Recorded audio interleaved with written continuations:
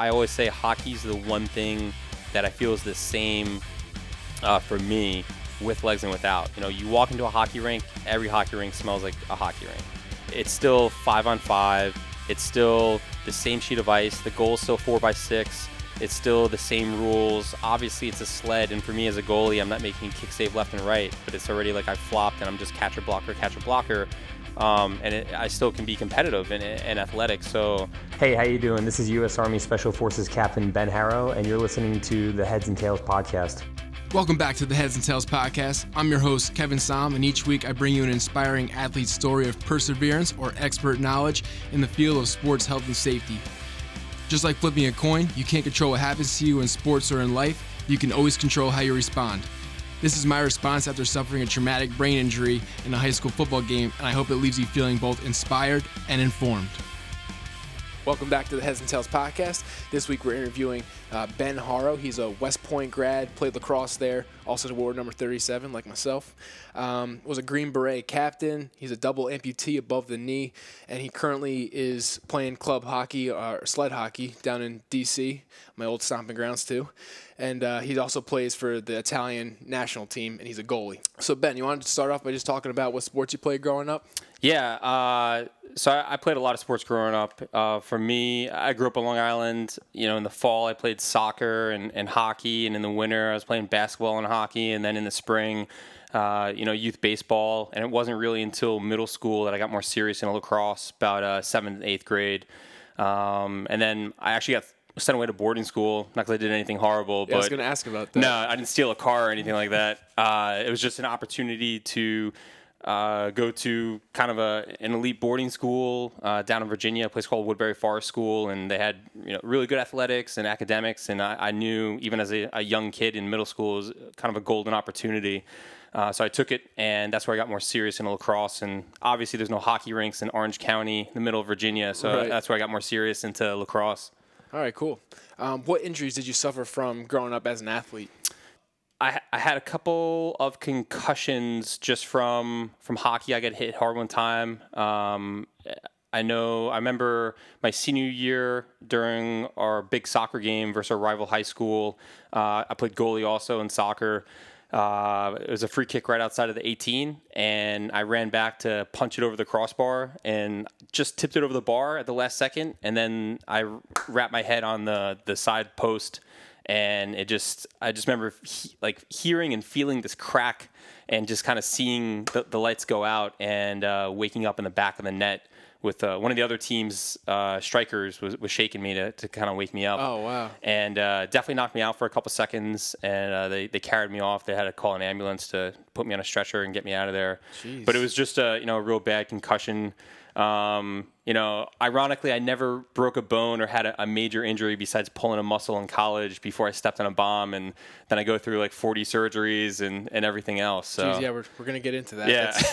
It's like an insane story. Oh, because I forgot to add into the intro that you're a world record holder for bone lengthening. Yeah, two medical world records. Yeah. So I'm excited to hear more about that. So what sparked your interest in going to the service academies? So as a high school kid, I knew I wanted to play Division I lacrosse. I wanted to play for a competitive program. Also, I knew I kind of want to be part of something just bigger than myself. I didn't realize what it was, and it definitely was being in the military and that selfless service and serving my country. It was a niche that I kind of felt, fit me personally.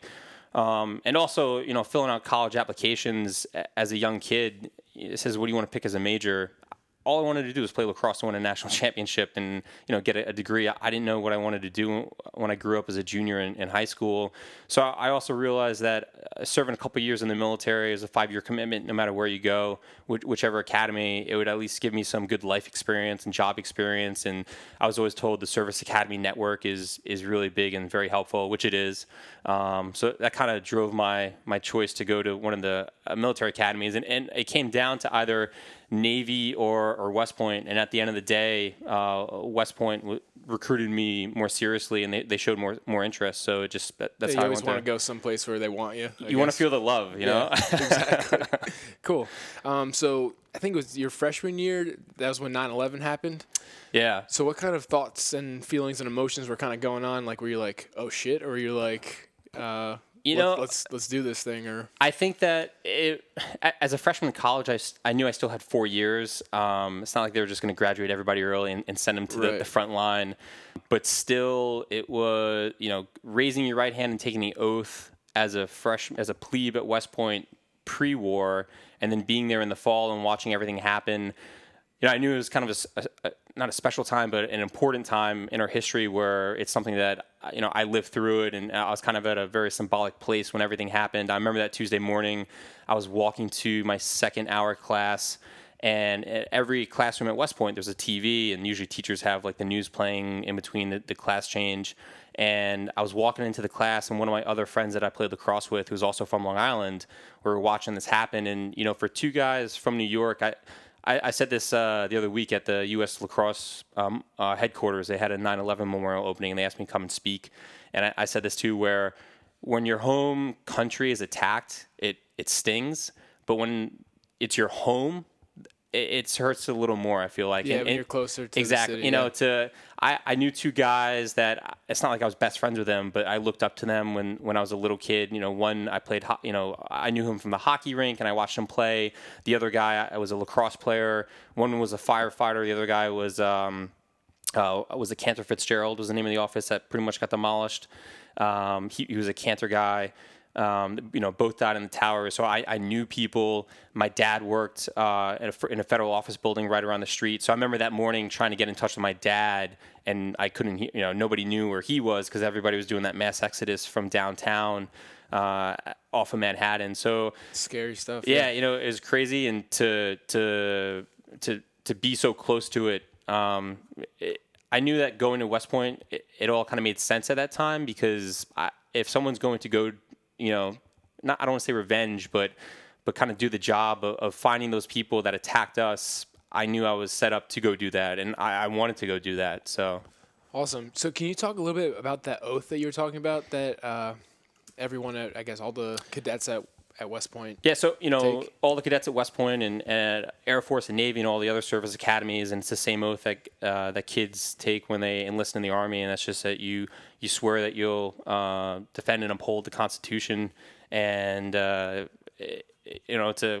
I probably can't recite it right now, and I'm doing a horrible job, but it was so long ago, but it's kind of powerful, though, knowing that you're about to get involved with something a lot bigger than just yourself, and you're going to be part of this kind of big green machine that defends America. Right. Cool. All right. So let's talk about your lacrosse career at West Point. And I know at one point you won I'm going to butcher this name, the Steve Vlahakis. Yeah. Okay. Unsung Hero Award. So I was trying to find something about like the meaning behind the award and like what it was all about, but I couldn't really find much. So can you kind of explain what the award is and why it means so much to you to earn that? Yeah. So I think I was the second recipient of that award. I think the Army started that in 2004, I believe. And, basically it is what it sounds like. It's the Unsung Hero Award, and I won that my senior year. So a little backstory in that, which will probably help explain that. In high school, I was a all-state attackman, and I scored goals, and I never crossed the midfield, and I loved it. And I get to college, and I was fast. So my freshman and sophomore year, I get made a midfielder, and all right, whatever. I just want to touch the field and play. In the beginning of my junior year, the coaches asked me to switch from midfield to defensive midi, where playing defense and just helping with transition, and obviously glory. Exactly. I still have the green light to go to goal if there's daylight and take it to the net, but transition and defense, and I told him, I'll do whatever it takes for us to win, and I just want to play, and that's what I'm here for. So that's kind of how I ended up winning that award. I think my senior year, where I wasn't a captain, but I was definitely a leader on the field, and I sold out every day at practice and for every game. And, even my last game, I remember versus Georgetown, I was pretty emotionally upset, physically and emotionally, tears coming down my face because I knew that was the last time I would ever touch the field as a college athlete. And, it's kind of my identity at the time, where that's who I was. I was a lacrosse player, and I knew, I wasn't like horribly distraught. I knew I was going on to bigger and better things, but still that, high school and college lacrosse was such a big part of my life. Right. So what was the biggest obstacle transitioning from attack to midfield? Was it an unglorified position, or were you ever like, why the hell did they do that? Or no, the biggest challenge probably was working on my stamina because it was just constantly running. Oh. Yeah, no, I was always an athlete, and my premise is I think kids should play growing up all sports. I don't think that kids should focus on one sport at 6 and think that they're going to be the next Tiger Woods or the next Phil Sim, as a quarterback. I think they should play all sports because I think it transitions later on in life. And because I was a good all-around athlete, going from offense to defense wasn't that hard of a challenge. Playing defensive midfield, it's like playing basketball where you want to push them down the side. You don't want to let them get to their strong hand. And as long as you can run, north, south, and east, west and dodge and give a juke and a couple of moves and have good hand-eye coordination, you'll be fine. Right. Did that experience kind of help you out at any point down in your Army career? In terms of like having your position change or your role change or something like that and having to adjust? I mean, that's pretty much day to day in Special Forces where you're living in the gray and there's a lot of ambiguity and there's not a lot of black and white, and you kind of have to make decisions on the fly, and you have to be adaptive. You have to be able to, react and think on your feet. And I think a lot of that, there's a lot of comparisons to that, especially, as a defensive midfielder player in lacrosse, there's a lot of that, I think, in the special operations community in general. All right, cool. Why did you choose the number 37? I picked 37 in high school. That was my number when I started playing varsity lacrosse, my sophomore year of high school. And so growing up on Long Island, I used to go to a lot of Hofstra lacrosse games. And the big star at the time, I remember as a young attackman, was this guy, Chris Panos, who he wore number 42. And I was like, that's cool. That's a big number. Usually guys, almost like Gretzky wears 99, like that type deal. So I asked for 42, and they said the highest number they had was 37. So I was like, all right, yeah, I'll take 37. And I've just stuck with it since. And it's always been kind of my number, my calling card. And, as an athlete, that's always kind of like your thing is your number. Right. All athletes are superstitious in a way. So yeah, I'm with you. And everyone thinks it's weird that they think 37 is like a odd number to choose. I don't know. But I think it's cool because it's odd. Exactly. And you know what, I'm watching movies and just hearing stuff, I'm a big observer of things. I see 37 in daily things a lot. It will always pop up in movies like, oh, here's your change, 37 cents. Yeah. Just stuff like that. Yeah, I think it's the same thing. Sometimes I'm just like, am I hyper aware of it, or is it actually happening? All right, cool. So what made you want to become a Green Beret and go into infantry? So when I graduated from West Point, and you're commissioned, you can't go into Special Forces until you're at least a captain promotable, so you're a first lieutenant. So they want you to have some life experience and time in the Army, so you can't just do special operations straight out of the academy. So when I graduated, I was a second lieutenant in the infantry. I went to Ranger School and Airborne School and did all that. And I did a deployment as an infantry platoon leader in Iraq from 2006 to 2007. For 15 months straight. It was during the surge, and we were extended. So while I was there, I always kind of had an inkling about doing special forces. It's the special guys, and they're doing cool things, but I never really got to see them or talk to them. And while I was in Iraq, I got to work with a couple different ODAs. A special forces team is called Operational Detachment Alpha, so ODA.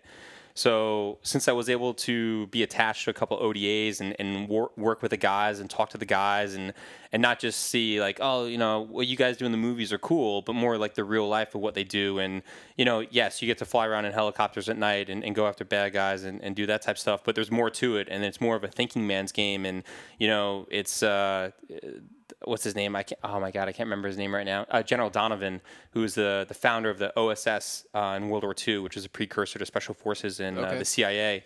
And he said, I want to find a Princeton graduate that can win a bar fight. And that's what SF guys are. It's thinkers. They're more the chess masters instead of the checker masters, where there's a lot of different things that you can do. How do you want to leverage things? How do you want to leverage people? And I thought that was like, really cool. These guys, they're physical studs, but they're also like really smart. A lot of them have master's degrees, and they can talk about anything, and everyone knows a second language, and it just really appealed to me, all of it. It's cool. It's almost like trying to be, I don't know, a captain in a sport, or I don't know. It's like striving to be that like extra, above and beyond. All right. So what was the like toughest part about the training aspect of becoming a Green Beret? So there's a couple portions of the pipeline, the Special Forces qualification course, and the first part is Special Forces assessment and selection. And before I went through, it was usually 21 days, and when I went, they cut it down because they were trying to get more guys, I think, through the pipeline and produce more Green Berets. At the time, just because both theaters were really kicking off between Iraq and Afghanistan. So they moved selection from 21 days to 14, and they also were doing it during the summer. So normally they didn't do it during, I think it was July and August down at Bragg, just because it was so hot. So they didn't want to hurt anybody. So when I went through, it was July, or I forget if I went for July or August, but it was one of the summer classes, and it was 14 days, and they tried to reverse cycle it. So they did everything at night to keep it cool, which I think briefs very well, but in reality, I think it sucked like even more because your sleep cycle's already effed up because you're now doing everything at night. During the day, when they let you sleep for a couple hours, you're in these giant tents that are just like ovens because there's no ventilation. So you're like, you wake up and you're super dehydrated, and then you got to go walk 16 miles with 80 pounds on your back already. That sounds horrible. So I think selection was the first kind of slap in the face and punch to the gut when it came through training. But the Q course is so long. There's so many different individual gates that you have to pass. It was just the whole thing overall was definitely a big mental and physical gut check.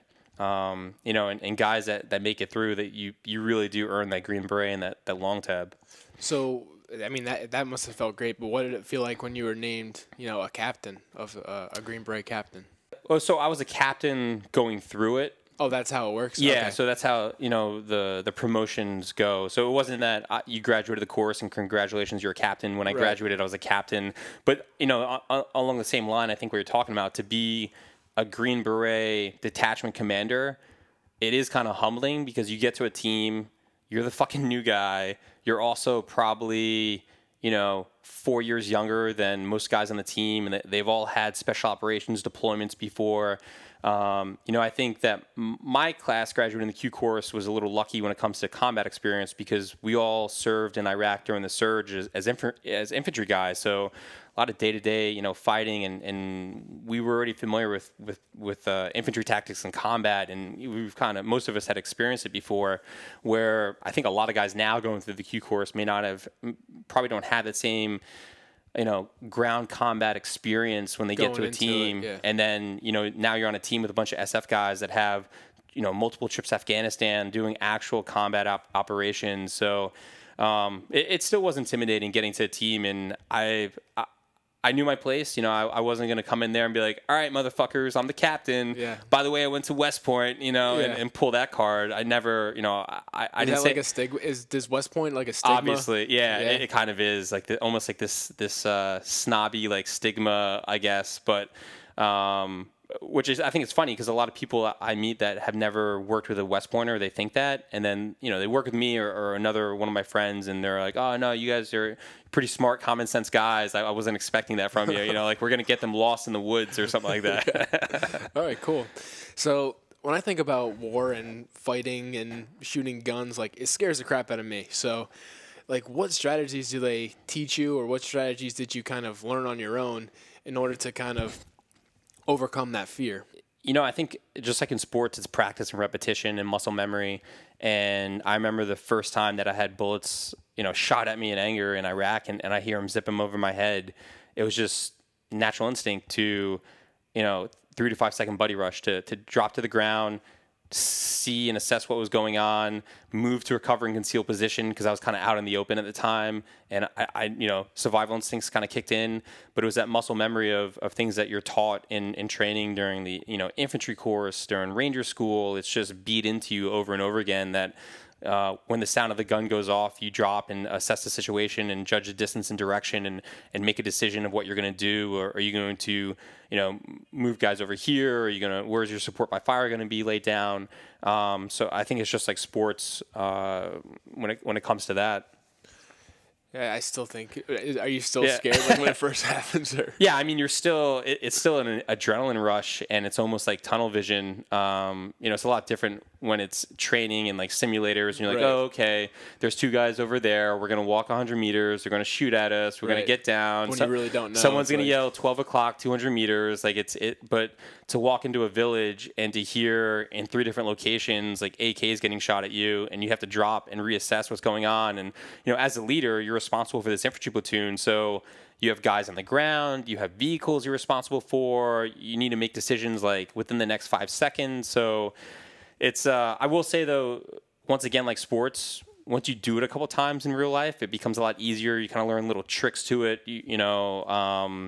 almost like have set plays ready with other guys on your team of hey, if we take contact over here, or and this is all kind of the planning process overall before you go out. You leave the wire with contingencies and wargaming everything.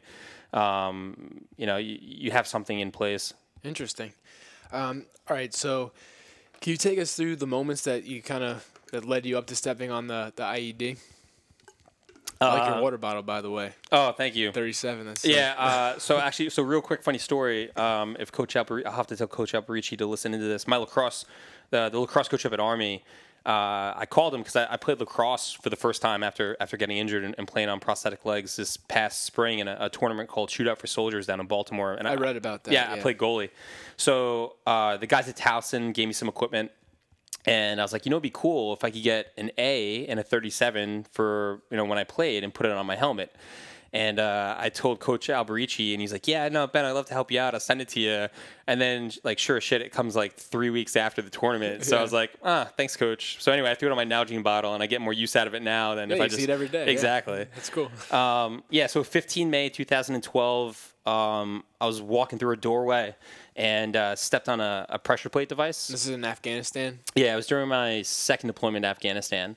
And it took off my right leg, and then my left leg was so badly broken that they had to amputate that too.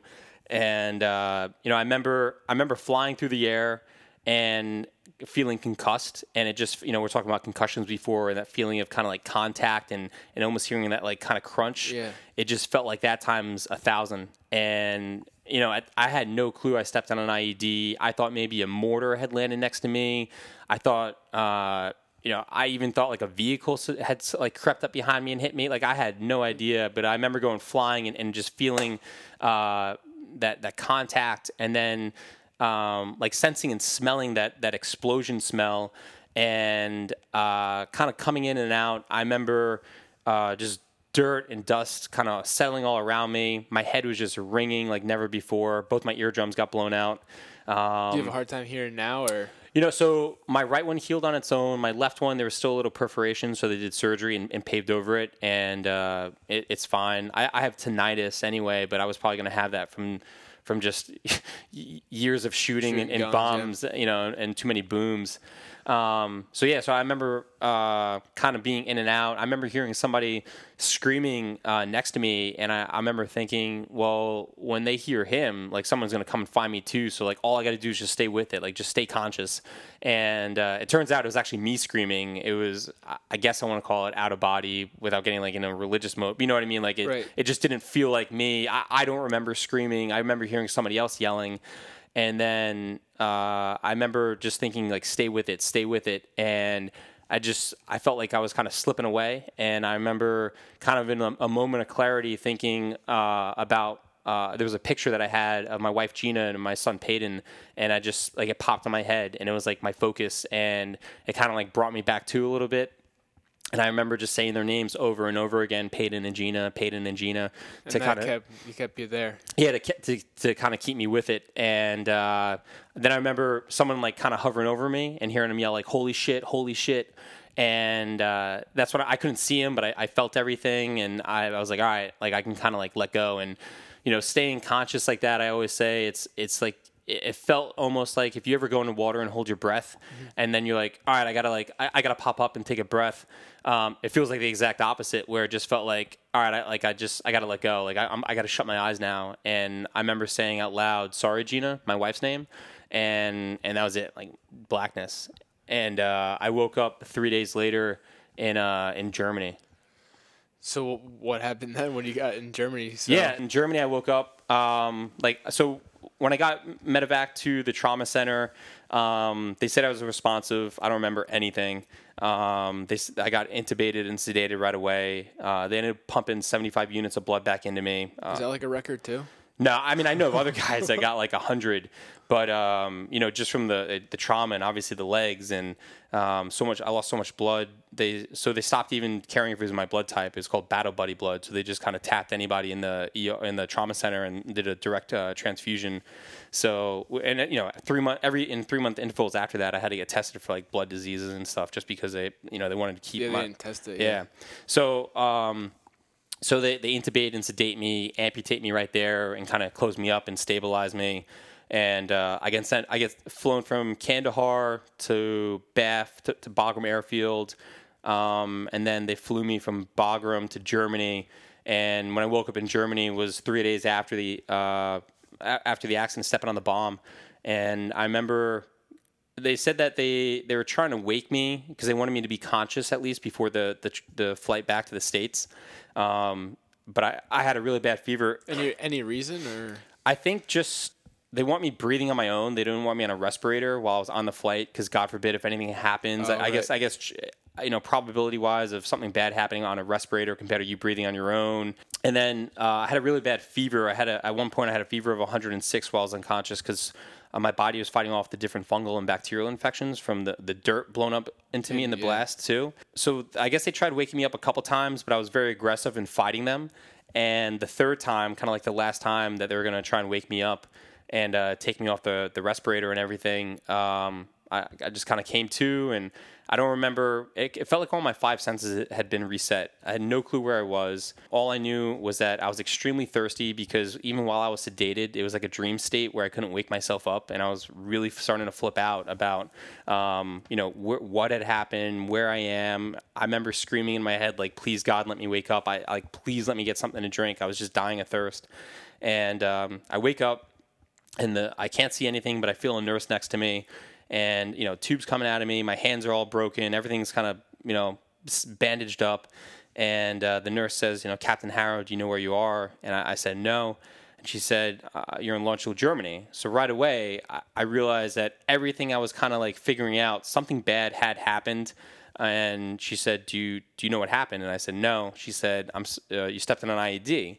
So I asked, did I lose a leg? Thinking I probably just lost like my ankle, like up to my ankle or something like that. And she's like, "I'm sorry, but you lost both your legs above the knee." So I was quiet for a second. I go, "Okay, do I still have my dick?" And she's like, "Yes, you still have your penis." And I was like, "All right, okay. Like, what? Do I have my arms? Like, I'm starting to go. I can't see anything." Go down the list, right? Yeah. So I'm like, she's like, "Yeah, you have both your arms. I'm sorry, but you lost 2 fingers on your right hand, and you also suffered significant soft tissue damage on your forearm. But the doctors are going to be able to save your arm." And I was like, "All right, fingers, but I still got my dick, right?" And like double checking, and she's like, "Yes, you still have that." And I was like, "All right." And then I passed back out. And then really that's the only conversation I remember in Germany. I do remember at the time I still had my like Afghan beard, and my wife Gina always hated when before deployment you had to grow it out, and she hated how scratchy and scruffy my beard would get. Why did you have to grow a beard? So with our mission, you're living amongst the populace. So to keep low visibility and to fit in with the population, and it's a cultural thing over there too, where all the men have beards. Okay. All the special forces guys grow beards and wear beards.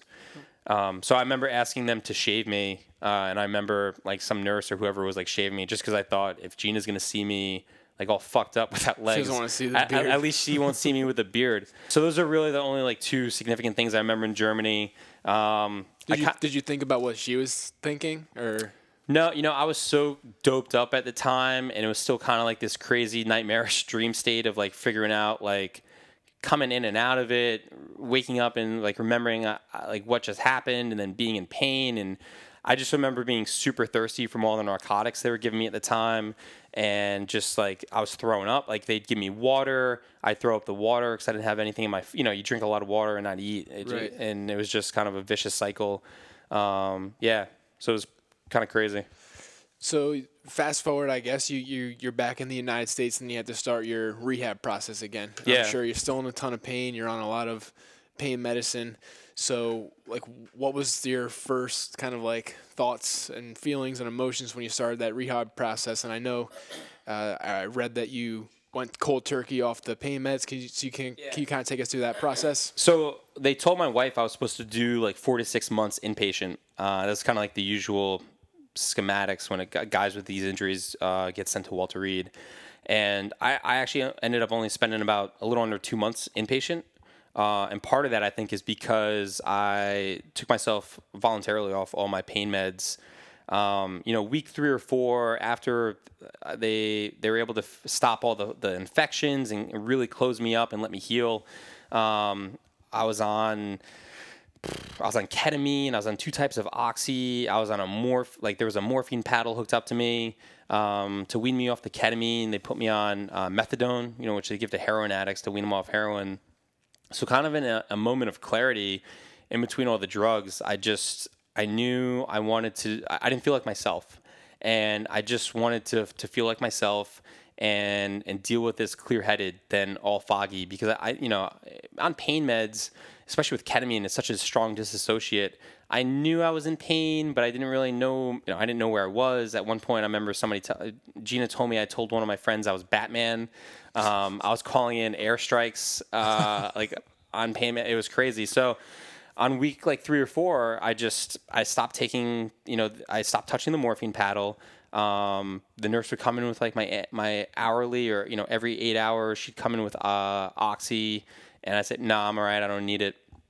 And after the first 24 hours, the doctors came in. They said, Captain Harrow, you feeling all right? And I was like, nah, look, I'm still in pain. They're like, yeah, how come you're not taking your pain meds? I was like, look, I don't want to take any more pain meds. I was like, you could unhook the morphine right now. I'm fine. I'll deal with it myself. And they're like, look, don't be the overly macho Green Beret. If you need it, take it. And I was like, look, I get it. I understand why there's pain management, lower the heart rate to help healing. But I want to kind of get ahead of the game, and I want to stop pumping poison in my body. Like I just don't feel right. And like, look, we can't make you take the pain meds, but at least let's leave you hooked up to the morphine for the next couple of days. So I was like, all right. And so the next couple of days, I refused all my narcotics, didn't touch the morphine paddle, but it was just crazy pain where I would just have these like kind of shooting bursts of almost feel like fire. And my legs, being kind of almost grabbed by like hot metal hands and just crushed. And what it is my brain freaking out, where it's sending a signal down to where my legs are supposed to be, not getting that return signal. And in turn, it just feels like pain because it's my nervous system freaking out. And, at night, my wife Gina, she spent every night in the hospital room with me. She would spend, like late at night when it was really bad, she'd tap the end of my stumps to try and confuse my brain to focus on the tapping sensation instead of like figuring out where my feet were. Or she'd like rub my head or just try and like keep me occupied some other way, like talking to me. And after those couple of days of just really sucking through the pain, I was able to kind of break through a plateau. And I didn't need the pain meds anymore. I was just like, all right, I feel fine. Right. And then did like your brain kind of figure out that? Yeah, it was just the rest of your legs weren't there anymore. It just calmed down. It was just like, all right, this is new normal. Right. These are the new signals, and so yeah, I think that helped me with the recovery and get me back to starting where I needed to be. When I got injured, I always say I was a 215-pound tactical athlete. You're not doing too much cardio in Afghanistan unless you're like running around on the objective. Right. So I was a lot more weight room stuff. And when I left inpatient, I was about 135 pounds, like soaking wet. And it was just, when I say starting from scratch, I hadn't been 135 pounds since sophomore year of high school. Plus my right arm was so banged up that I had no range of motion in it. I still had kind of pins in my hands because both my hands got broken from the blast. Just really banged up. So it wasn't starting from zero. We're starting from like negative 100. Right. I mean, I feel like I've been there too. After my injury, I lost a ton of weight too. And it's a dark point in time. Yeah. So what was like your lowest moment, and how did you kind of get through that during the recovery process?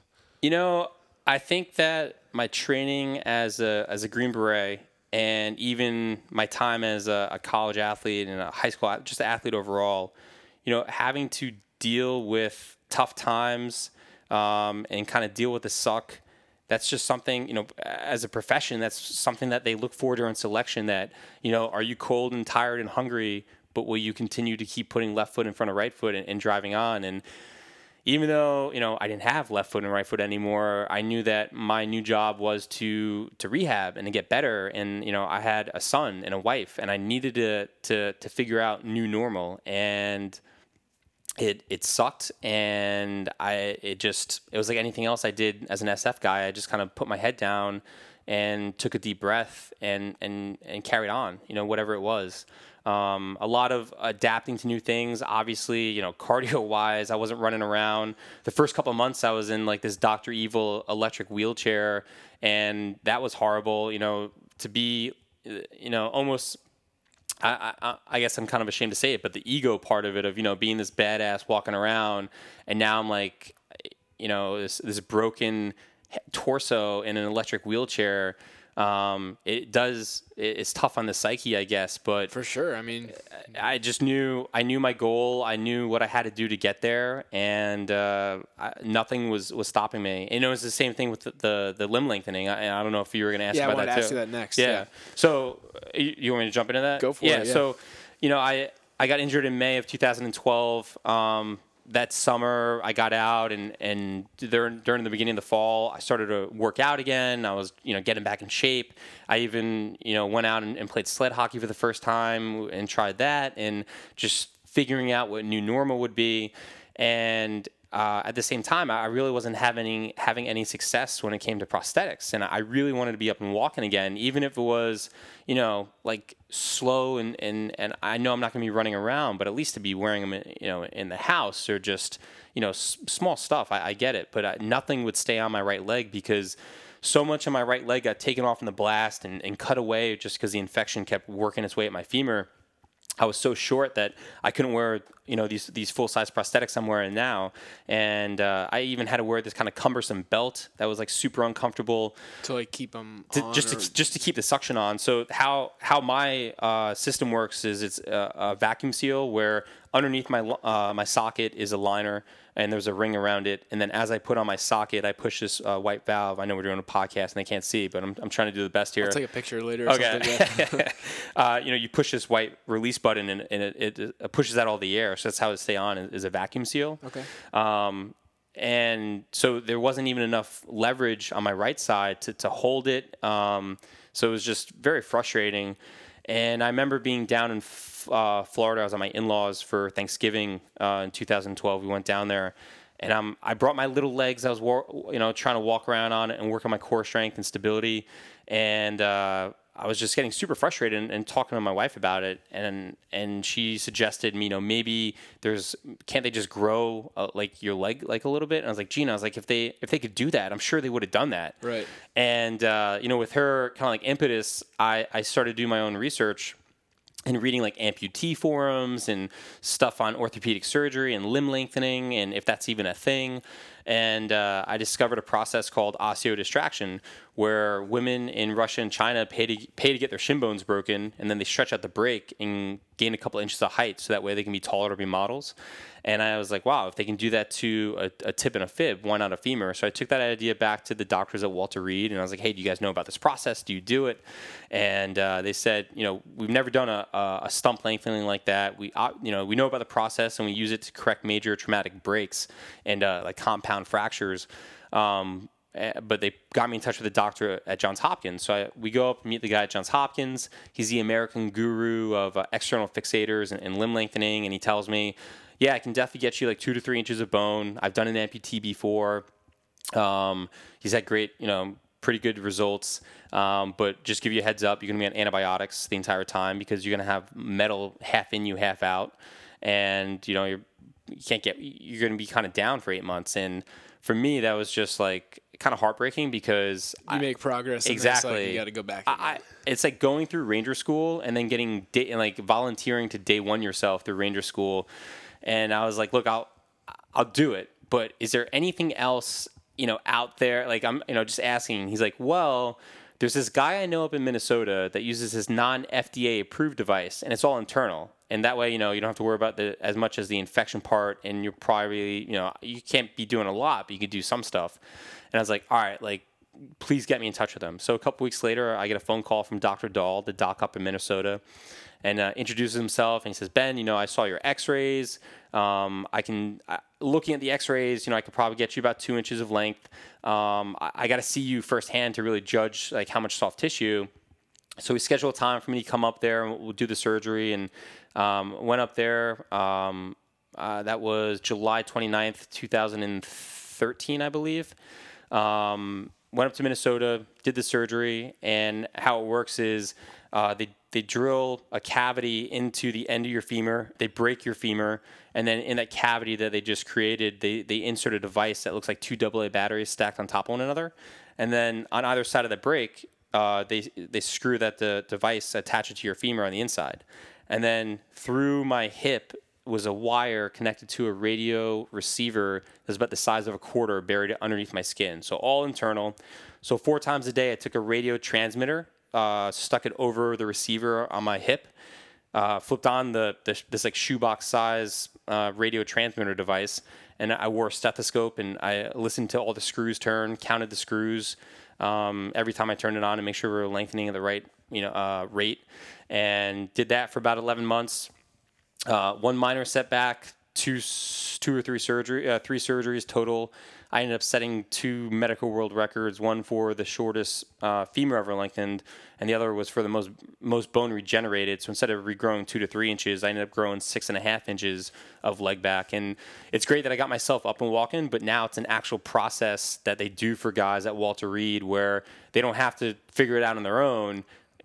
I was patient zero. Exactly. Yeah. I was patient zero. I made myself patient zero. So there's actually 2 guys on my sled hockey team that same deal. They're one side was shorter than the other, so they went through the lengthening process, and they're both up and walking now too. Awesome. That's crazy. And I'm sure that had to have hurt a ton doing it, or did it not really? Everyone asks me that. It's kind of it sounds horrible. It does sound horrible, but to be honest, I guess it's all relative once you get your legs blown off because it's all about your frame of reference. Exactly. I guess, yeah. So I had a broken femur for about 11 months, and we were lengthening the break. It got a little. It was bad. Like a little achy, but it really wasn't that bad. Yeah. All right. So, I don't wish it upon anyone, but it wasn't that bad. So athletes out there who get hurt. Yeah. It makes everything else easier going forward. All right. So you want to talk about playing sled hockey and what that's kind of done for you? I'm sure because you go from being an athlete at West Point, being a Green Beret, running around, and I know we talked about this when we first met in the hotel lobby about your workout and stuff, and like how do you get your heart rate up? I know I hurt my knee like in January or whatever. I had knee surgery. Yeah. Even that, like, it's hard to sweat. It's hard to like do that kind of stuff. Yeah, no, definitely. So first off, trying to figure out how to do, just cardio again. Obviously a lot of hand cycle stuff. I bought an elevation training mask, so now I look like one of those guys that you probably make fun of in the gym, rolling around with an elevation training mask. It helps to get your heart rate up and stuff? Yeah, it definitely gets your heart rate up just because it restricts your breathing, so it is a lot tougher. So I'll do different workouts with that just to change it up sometimes. So I'll do, just like 20 or 30 minutes with like just straight push-ups and sit-ups like nonstop wearing that mask, and it definitely gets your heart rate up.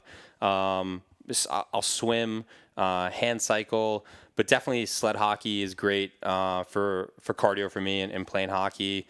So hockey was my first true love of sport, and I grew up playing it. That was like my first major sport.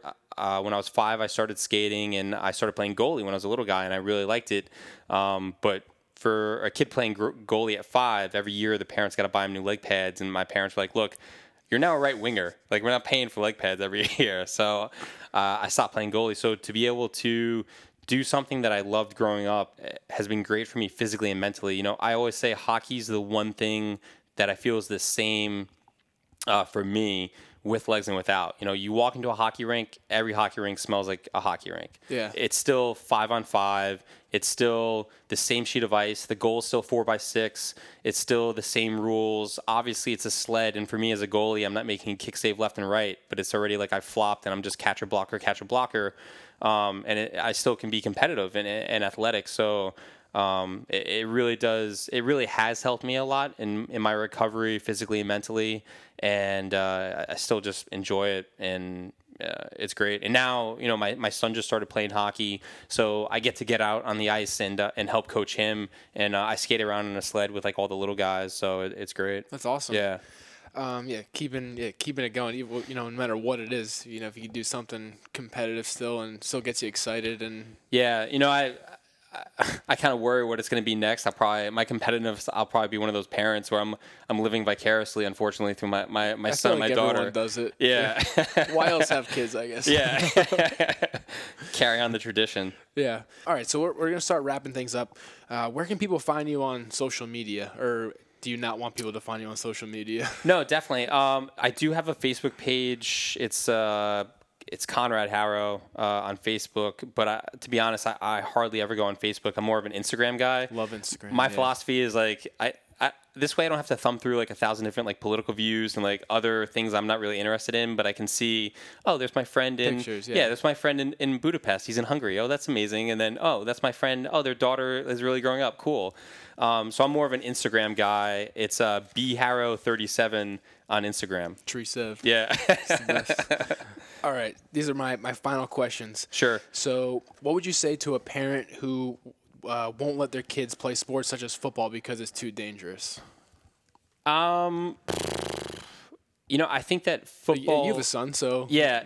So to be honest, I'll tell you honestly, I wouldn't want Peyton to play football and my dad was the same way until I was older. I wanted to play Pop Warner, and I thought that was so cool. I love, 85 Bears was the first sports team I ever saw, and I was a huge Walter Payton fan.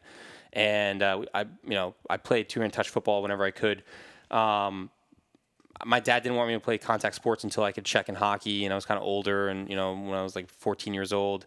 But he was ahead of the times. Yeah, I know. It's pretty impressive. I would be the same way with Peyton and just teach him there's a proper way to hit.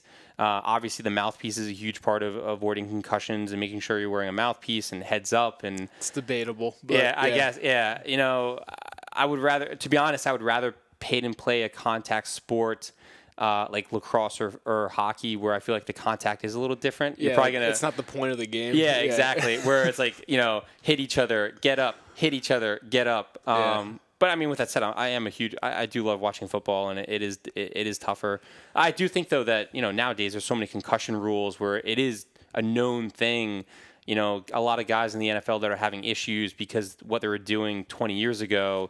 I don't think that 20 years from now you'll have the same issues because the NFL is so aware of it and the checks and balances that are kind of put in place. Yeah, I agree. I think like kids, or I call myself a kid. Yeah. I'm 26, so I feel like when people my age are starting to coach their kids, I feel like it'll start to change at that point in time, because that was right around the time when people started talking about concussions and went away from like the got your bell rung stuff like that. Yeah, I mean, you watch games now, you watch a hard hit. And most of the time, I feel like you'll see a flag thrown on the play for like targeting or unsportsmanlike conduct or a high hit, and I think it's just kind of it will eventually work its way out of the game where you won't see as many just crushing blows. Right. So what's the most important lesson that you learned at West Point?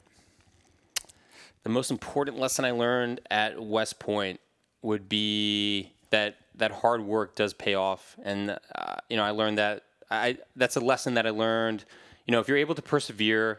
I remember the conditioning sessions up at Mikey Stadium, late in the evening and during like January and February. It was dark out and cold and wet and snowing. and we'd see all the other cadets like coming back from dinner or coming back from like a long weekend, and we would be out on the field just doing sprints and conditioning drills. But that hard work paid off where, we were a top 10 team my junior year and senior year, and we were super competitive and had every opportunity to try and win a national championship. And that's just a lesson that I took later on in life, in the military as an SF guy, and especially trying to figure out how to walk again and figure out how to get up on legs, that it takes hard work. If it was easy, everybody would be doing it. Exactly. What's the most important lesson that you learned from being a Green Beret? Adaptability, where you could be walking into a room and think that you're meeting with somebody, and it could be this kind of peaceful meeting, and it can turn 180 degrees and turn into a gunfight just in a snap. Do you have an example of that? Yeah. Sounds like a cool story. There were actually several meetings and meets that I had in Afghanistan where I thought it was actually going to turn into this, Western style shootout, and thank God it didn't, and cooler heads prevailed.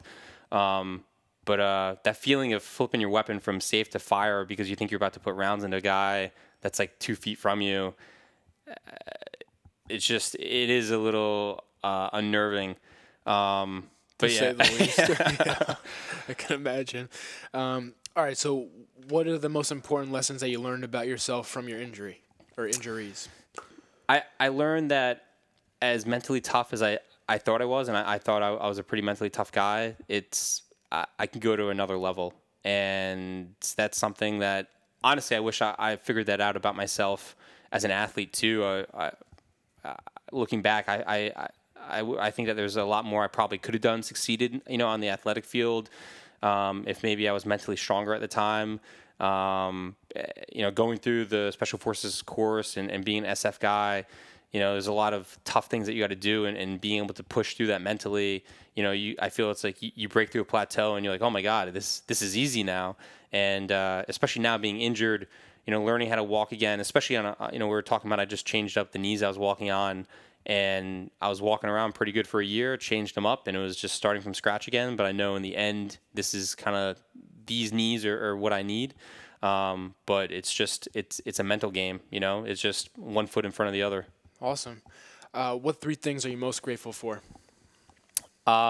Gina, Peyton, and Marquesa. Your kids and your wife. Yep. All right, perfect. And last question, what's your personal definition of perseverance? My personal definition of perseverance is going through hard times, being able to put your head down and lower your shoulder, and just follow through, and know that you're going to come out on the other end on top. Just like all your training and stuff, like you said, one foot in front of the other. Yeah, honestly, I say that a lot. That was actually one of the best pieces of advice I got before I started Ranger School. As a young infantry second lieutenant, Ranger School is like this big crucible, and if you don't have your Ranger tab, that's pretty much a career killer later on. And it's just a huge suck fest. It's 72 days and 3 phases, and just tough, and lack of sleep, lack of food, constant operations. I ended up losing about 30 pounds during the entire thing. And I remember talking to another West Point guy that was graduated from the academy a year or two ahead of me, but I knew him just through the athletic program, and he said, "Hey, it's just one foot in front of the other. Just remember that."